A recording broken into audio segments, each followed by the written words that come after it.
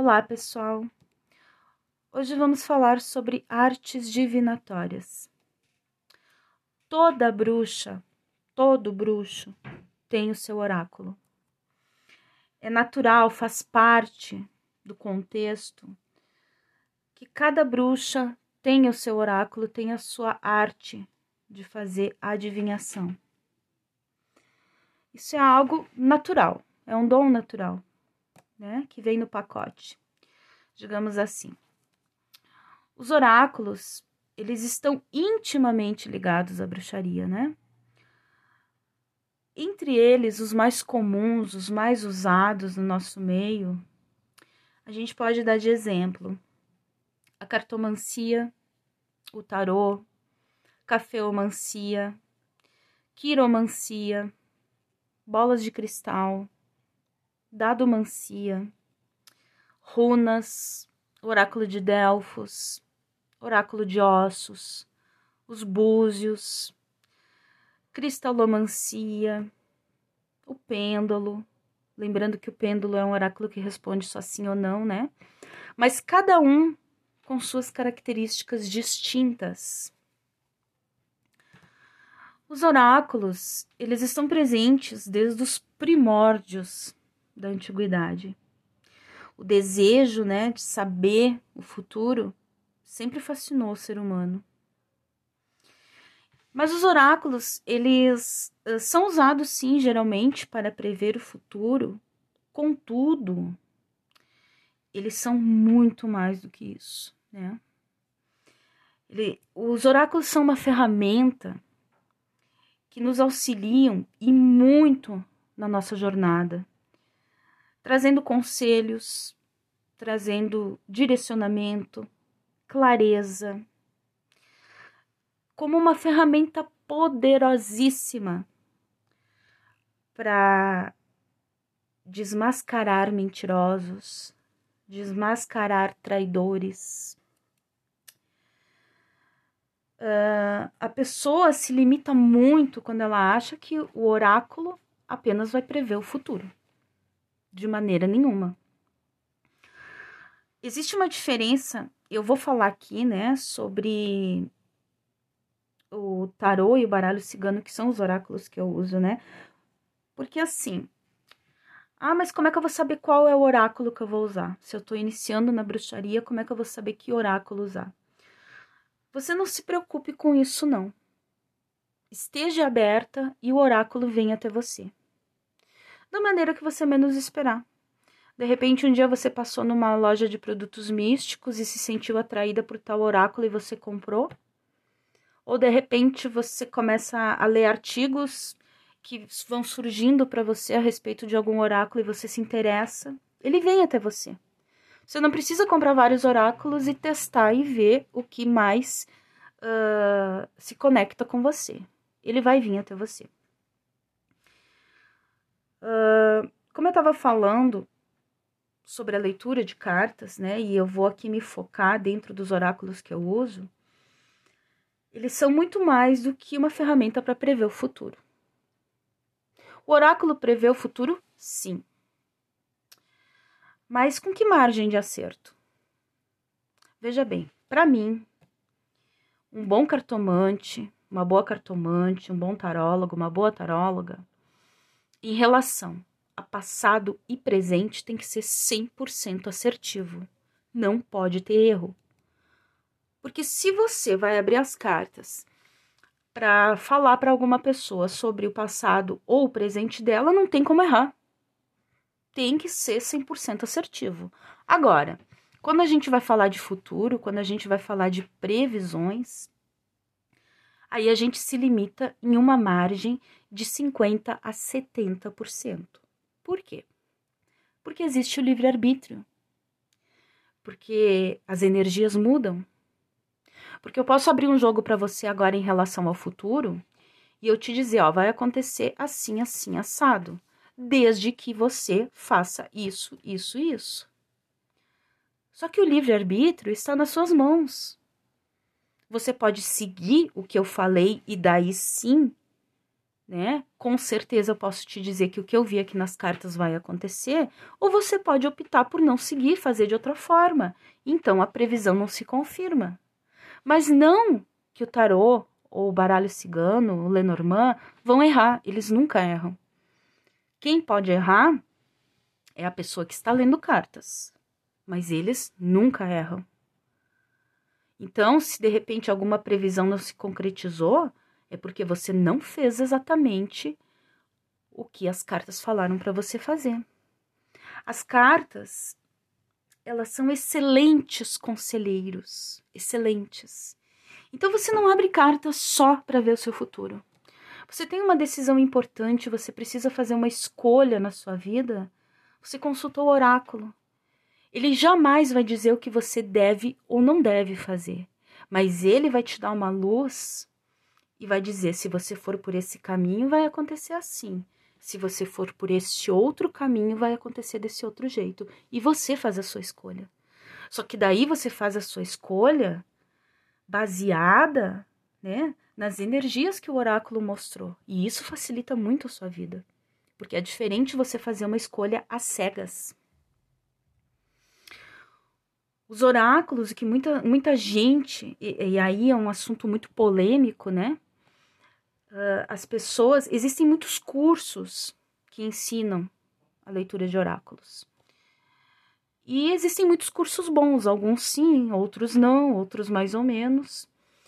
Mas o que a gente tem que entender é que nesses cursos você vai aprender a teoria.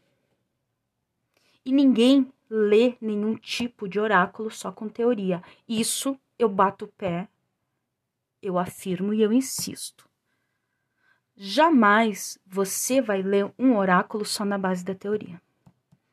Se você não agregar a espiritualidade, a intuição em cima desse oráculo. Porque veja bem, por que eu não gosto desses grupos, por exemplo, que tem no Facebook, de leitura de cartas, que cada pessoa que tá lá, abre um jogo, bate uma foto e diz pro outro, o que tu achou do meu jogo? Eu interpretei assim. Gente, não dá. Não dá porque as cartas, elas sempre vão conversar com você na altura do seu entendimento.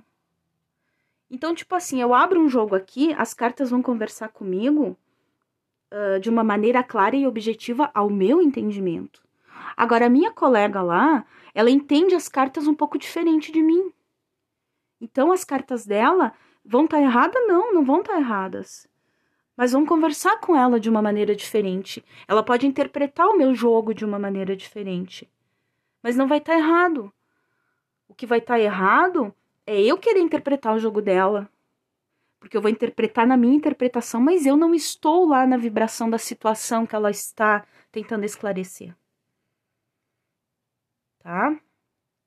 Então, muita gente bate o pé, né? Que você pode sim jogar as cartas tarô, baralho cigano ou qualquer tipo de oráculo apenas na parte teórica. E não pode.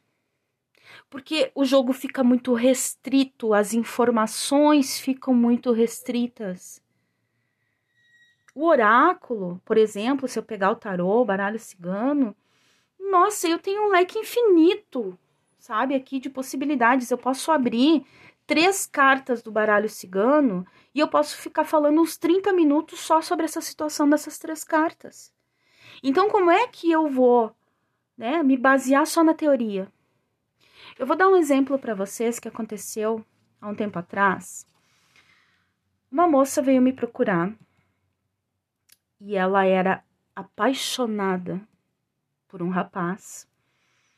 E esse rapaz tinha uma noiva. Mas ela estava passando já da paixão, ela já estava na base do desespero, do desequilíbrio, né?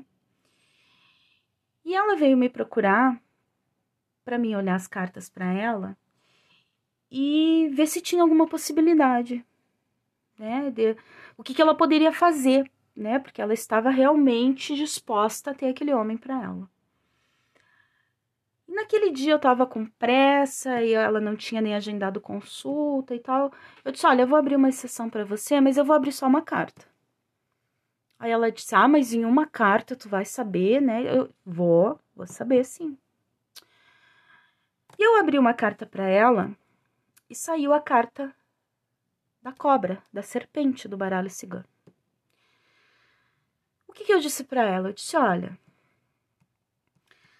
esta mulher, a noiva desse rapaz que tu gosta, é uma mulher muito bonita, é uma mulher muito sensual, inteligente, e dificilmente este homem vai deixar dessa mulher. Dificilmente. Eu só não vou usar a palavra impossível aqui porque eu não gosto de usar, mas é quase impossível. Mas veja bem, se eu partir do princípio que a carta da cobra no baralho cigano, ela tem diversos significados, ela pode falar de diversas situações, assim como no tarô, cada arcano maior ou menor tem diversos significados. Como é que eu vou pegar a carta da cobra e como é que eu identifiquei essa informação? Porque se eu fosse só por teoria, veja bem, eu poderia abrir aquela carta da cobra e dizer, não, ó, ela tá traindo ele. Ou eu poderia abrir e dizer, ele vai trair ela com você. Ou eu poderia dizer, ó, você e esse rapaz, vocês vão ter apenas o envolvimento sexual.